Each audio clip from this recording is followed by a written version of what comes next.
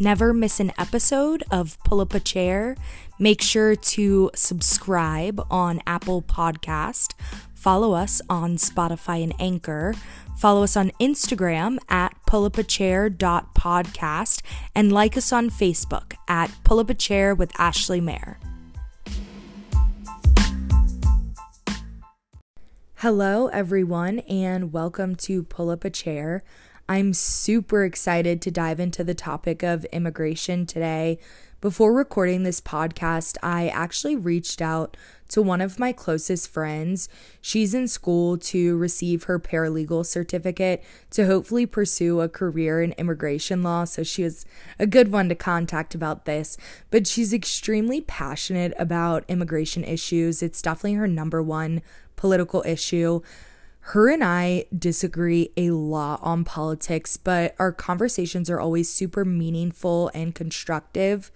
She's one of those friends I always think of when I think of the idea of pulling up a chair, because that's what we've always done in regards to political conversations. We've always pulled up a chair. I specifically asked her about misconceptions both liberals and conservatives have about the opposites' viewpoints on immigration. We both kind of came to the conclusion that both sides are typically so wrong about what each thinks of the other's views on immigration.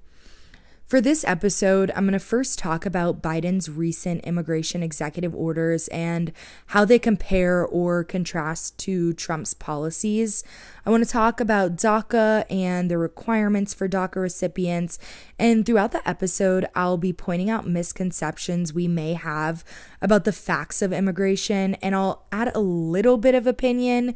This is definitely a more fact-based podcast that covers what's going on right now in regards to immigration. It's such a nuanced issue that really can't be addressed at a surface level. So buckle up. This episode is going to be filled with information, but important information. Biden signed 3 executive orders for immigration on Tuesday. Most of these are reversing Trump's immigration policies. His executive orders include creating a task force to reunite children with their parents who've been separated, assisting migration and asylum seekers, and focusing on the legal immigration process while also assisting immigrants and refugees by immersing them into American life. So first, I want to go into reuniting children with their parents. This task force will be led by Department of Homeland Security Secretary Alejandro Mayorkas. Its 2 main goals is to reunite parents or guardians with their children and also make recommendations as to what to do with the families after they are reunited. That choice would be to either deport the family or allow them to stay. It will kind of be on a case-by-case basis. The Biden administration announced that they are reopening a facility in Carrizo Springs, Texas, and that facility can hold at least 700 children. This facility actually opened at first under President Trump in June of 2019, with the main purpose of being an emergency overflow shelter for unaccompanied children. The shelter was equipped with soccer fields, classrooms, a medical team, fire department, and when it opened, journalists were actually able to tour the property, and apparently the journalist said that it was like top notch. I'm assuming a facility with soccer fields and classrooms and all that stuff would be top notch. But it abruptly closed a month after its opening because there weren't enough children to occupy the space. Vice News actually called the shelter unnecessary at the time, but now the reason that the shelter is reopening, hence kind of the keyword emergency shelter, is because there's an influx of apprehensions of unaccompanied children at the border. This facility isn't supposed to house children long term. The goal is to reunite them with their parents as quickly as possible. And the whole Biden creating a task force, reopening a facility has made waves on social media because we all remember the flack Trump received for putting children in cages. There was uproar from the news media and Democrats, but it's weird that, at the time that it was originally opened, this quote top-notch facility was viewed as unnecessary. There also was an uproar when kids were in cages under the Obama administration, which Joe Biden was vice president at the time. Joe Biden claims that he's using this executive order to undo the stain that the Trump administration implemented in putting kids in cages, but USA Today and the Associated Press actually confirmed that the cages the children were in under Trump were the same cages children were in under Obama. In a 2019 immigration panel, former United States Immigration and Customs Enforcement Director had this to say about when the cages were built. The kids are being housed in the same facilities built under Obama administration. If you want to call them cages, call them cages. But if the left wants to call them cages and Democrats want to call them cages, they have to accept the fact that they were built and funded in FY15. And I was there. I think the lesson here is that we often point fingers when a politician we don't like does something bad, but we have to acknowledge that both Republicans and Democrats make bad policies and allow unfavorable things to happen. We can all agree that housing children in these cages is inhumane and disgraceful because at the end of the day, they're children and they didn't put themselves in that position. But if you called it out during Trump, you have to call it out when Obama did it. And Biden can't be let off the hook here because he was vice president at the time. We can only hope that Biden creates a better environment for these children. It seems like he's working in that direction, but hold Biden to it. We have to always hold our elected officials accountable, no matter who they are. And we also have to acknowledge, just because we hate Trump and there was an uproar of the kids in cages, that doesn't mean that Obama gets a pass, because he did it too. And those are those kind of hard truths that both conservatives and liberals a lot of times have to accept, those hard truths of what a politician that they supported did that was highly unfavorable and maybe wasn't favorable to their narrative. Anyways, going into the second executive order Biden signed, this executive order is aimed at looking to the root of migration from Central America. I liked the idea of this executive order because it also is going to focus on the why of the issue. And that's something you will hear me say a lot is you have to understand the whys of things happening and the whys of opinions and just kind of dig deeper into that nuance on any issue. Side note also, I still hate executive orders. I still think they're stupid. But policy-wise, I think looking at the why of an issue is super important in solving it. They're going to aid the Central American region to support them in combating corruption so that people can feel comfortable in their own homes versus feeling like they have to seek refuge in the United States. I mean, ultimately, most, if not all, refugees who come to America, they're not coming because they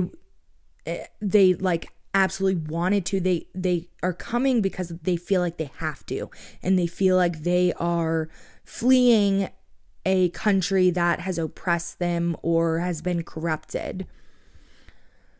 But this executive order will also stop the enrollment in the Trump administration's Migrant Protections Protocol. This policy, also known as Remain in Mexico, kept asylum seekers in Mexico for the duration of their legal proceedings. The Biden administration hasn't really said if they will completely end the Remain in Mexico policy, but for now, they're halting enrollments. Lastly, this executive order aims to end expedited removal, which allows authorities to remove someone before they see an immigration judge.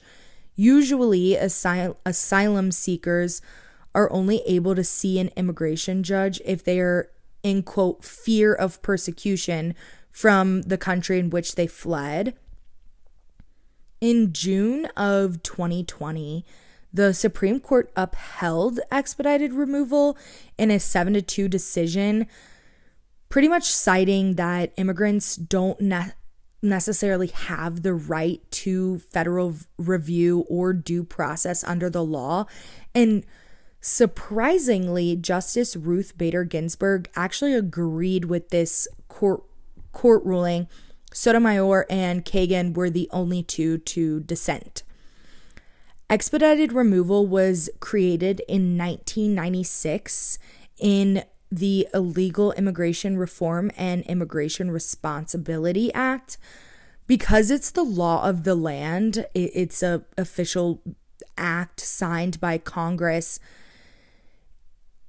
The Supreme Court felt that it wasn't their right to rule against that law.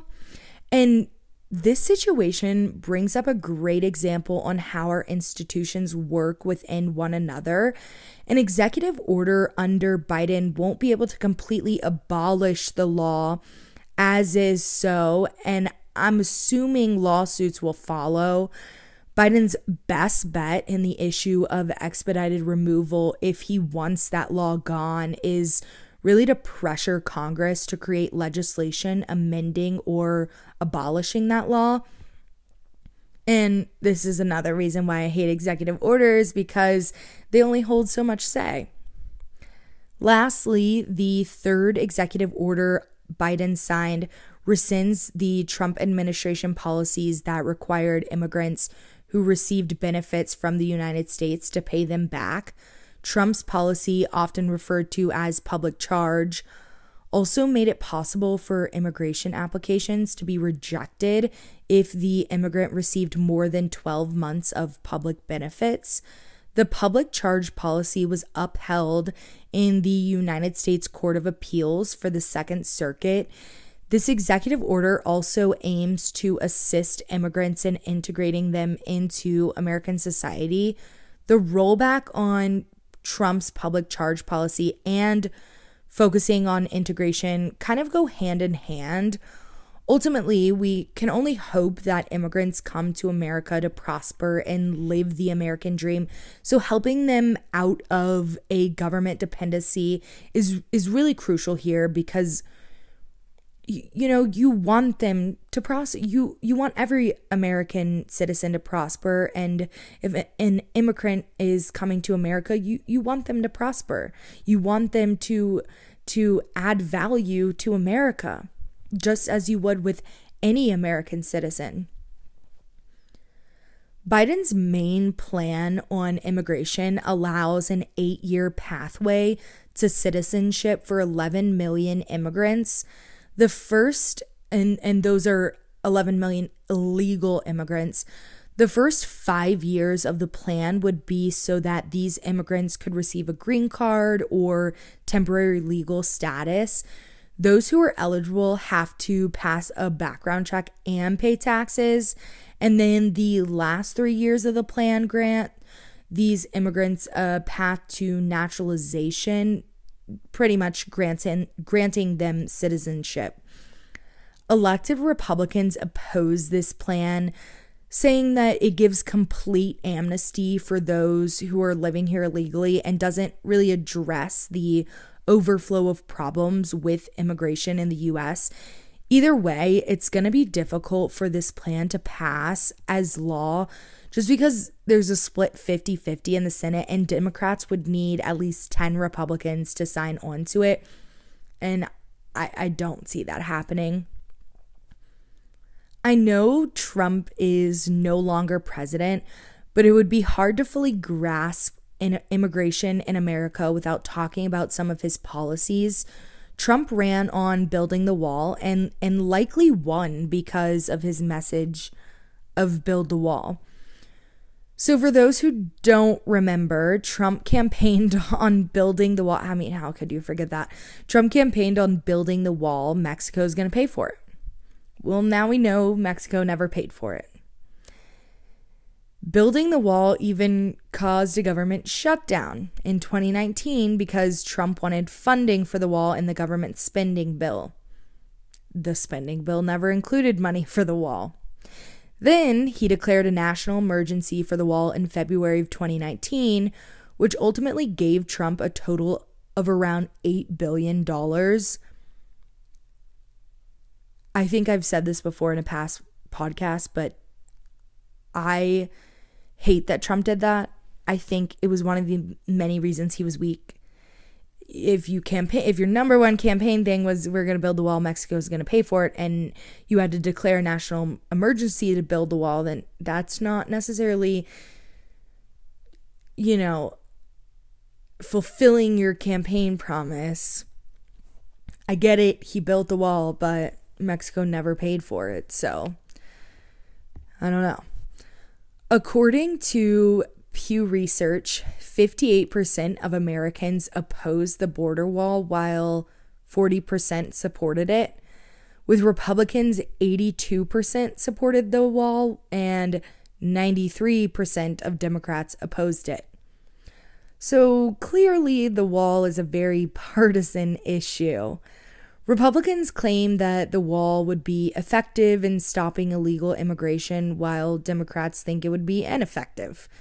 According to Customs and Border Protections, since the Trump wall has been built, they've had a 79% decrease in apprehensions and a 26% decrease in drug seizures. Republicans definitely tout these accomplishments, and Democrats just kind of clap back saying, ultimately, the wall displays hatred and doesn't really solve immigration issues. Personally, I understand the need for a border wall. I mean, for those who didn't know, under the Obama administration, 128 miles of the wall were built. Trump built 450 miles.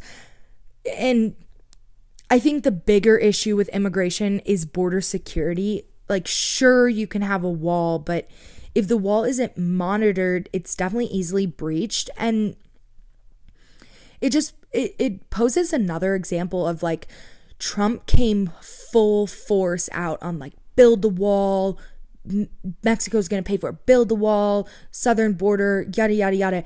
And Obama also built some of the wall. He got a lot of flack for it, but it like, rhetoric and words really matter in politics. And Obama, Trump was very aggressive about building the wall. Any Trump rally I think he's ever had, chance breakout of build the wall, it was like, that was his number. That's pretty much why he got elected.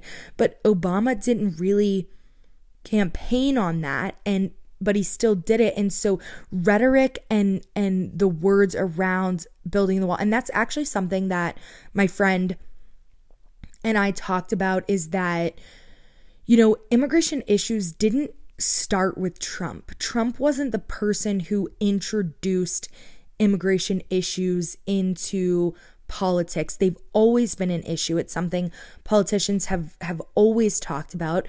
Obama talked about the need for securing our borders, but Trump was just the loudest voice in it. And these issues have been around for a while, and you could argue that because of the populism surrounding Trump, that's why people believe immigration just kind of stopped or started there.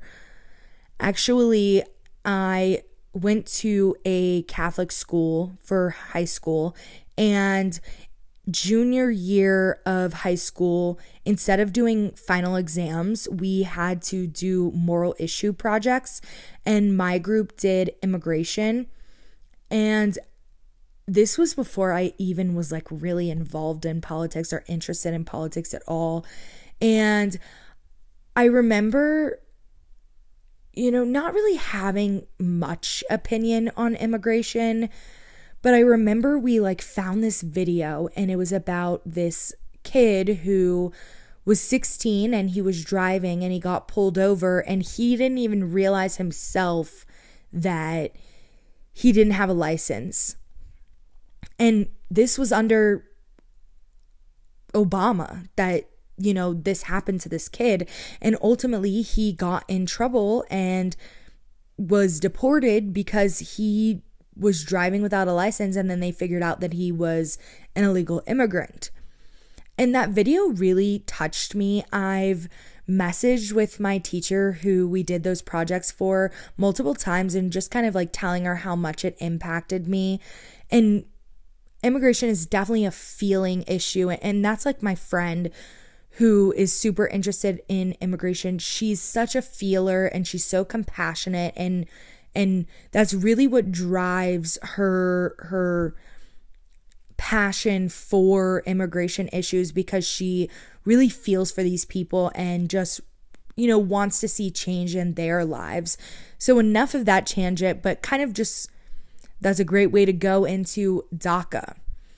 The Deferred Action for Childhood Arrivals was an executive order signed by Obama in 2012. He initially hoped for this policy to pass as legislation, but it failed in the Senate. DACA essentially defers children who were brought to the United States illegally from being deported, and it helps recipients to become eligible for a work permit. DACA does not actually give a pathway to citizenship. I feel like that's a big misconception as well. And there are pretty strict restrictions in place. In order to receive DACA benefits, one must demonstrate the following: that they come to the U.S. before age 16, that they have resided here continuously since June 15th, 2007, that they do not currently have legal immigration status, that they were present in the U.S. on June 15th, 2012, that they were under the age of 31 on June 15th, 2012, that they're currently in school, have graduated or obtained a GED certificate, or that they have been honorably discharged from the military, and that they have not been convicted of a felony, significant misdemeanor, or 3 or more misdemeanors, and do not otherwise pose a threat to national security or public safety. I think a big misconception with DACA is that they're just immigrants here illegally, they're dependent on the United States. These requirements really show that they contribute to society and really have to be good standing people. According to the Immigration Forum, in the next 10 years, DACA recipients will have contributed $433.3 billion to the GDP and $12.3 billion in taxes. Most DACA recipients are hard workers who are military officers, teachers, and healthcare providers, to name a few. Those who are against DACA, such as the Heritage Foundation, aren't really against DACA recipients themselves, but just note that DACA is unconstitutional and needs congressional approval to be the law of the land. And I agree that DACA needs congressional approval, but I don't believe that's a reason to be actively against it. If anything, it's a reason to be actively for it. It's almost been 9 years since DACA was introduced, and Congress has failed to act and has failed to protect these children who only know America as their home. I'm a big supporter in DACA because I believe it's immoral to deport those who, 1, contribute to society, and 2, consider themselves Americans. Ultimately, it's not their fault that their parents brought them here. They were children without cognitive understanding. They didn't make the decision to come here, but they did make this decision to become a well-standing member of our country. And for that, we should support them. Congress really needs to act on this, and it's simply shameful that they haven't. I think the biggest misconception in regards to immigration policy is that conservatives are xenophobic and liberals want open borders. But I know many liberals and many conservatives who don't feel that way at all. I did an Instagram poll before recording this podcast, and not that that has any say in polling, but for the people listening. And most everyone supported border security, but not everyone supported ICE or the wall. And I thought that was super interesting because one may correlate ICE or the wall to border security, but there are those who don't necessarily like ICE or the wall, but do believe that there needs to be some sort of border security. I definitely need to reach out to some people and ask them about this. If you have a greater understanding of maybe why you feel like you believe in border security but not ICE or the wall, I would love to hear from you. And there were also many who supported DACA but didn't support open borders. And that was an interesting thing too, is DACA is technically illegal immigrants. And obviously it has nothing to do with open borders. They were brought here by their parents against their will. But I thought that was really cool to see too. Immigration is a complex and very nuanced issue. I feel like I touched on so much in this episode, but at the same time, I feel like I didn't really touch on much at all. I think facts really matter in the immigration debate, and understanding policy implications and where your favored politician stands and what they've done also matters. But immigration is a people issue. This is an issue about people and their lives and living conditions. This is an issue about pursuing the American dream while also protecting those who are American citizens. There's so many layers to this, and it's so complicated and complex, but I hope that this podcast provided you with some interesting information about what this administration's plans going forward with immigration will be, and a little bit about the difference in administrations on immigration, how they're pretty similar and how they may contrast. And I hope you also kind of take away from this that there are misconceptions, and that just because a politician seems to support one policy agenda or the other, doesn't mean that they actually follow through with that, and that public words matter, but also actions matter as well. That's all that I have for today. I really appreciate it, and I hope that you gained a lot from this episode. Thank you so much, and make sure to rate on Apple Podcasts. And also, I have a little challenge for everyone.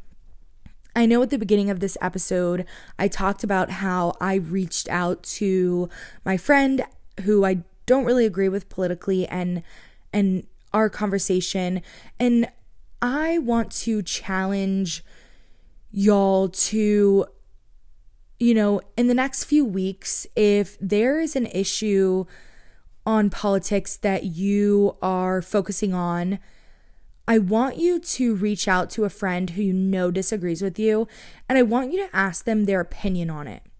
I'm not asking you to try to change their mind or try to shove your ideas down their throats.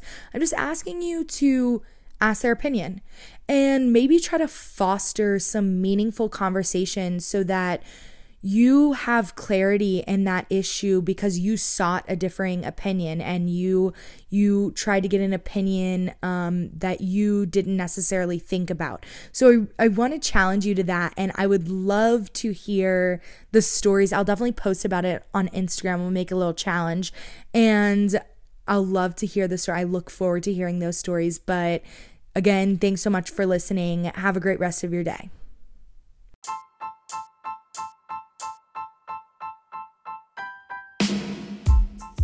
Never miss an episode of Pull Up a Chair. Make sure to subscribe on Apple Podcast. Follow us on Spotify and Anchor. Follow us on Instagram at pullapachair.podcast and like us on Facebook at Pull Up a Chair with Ashley Mayer.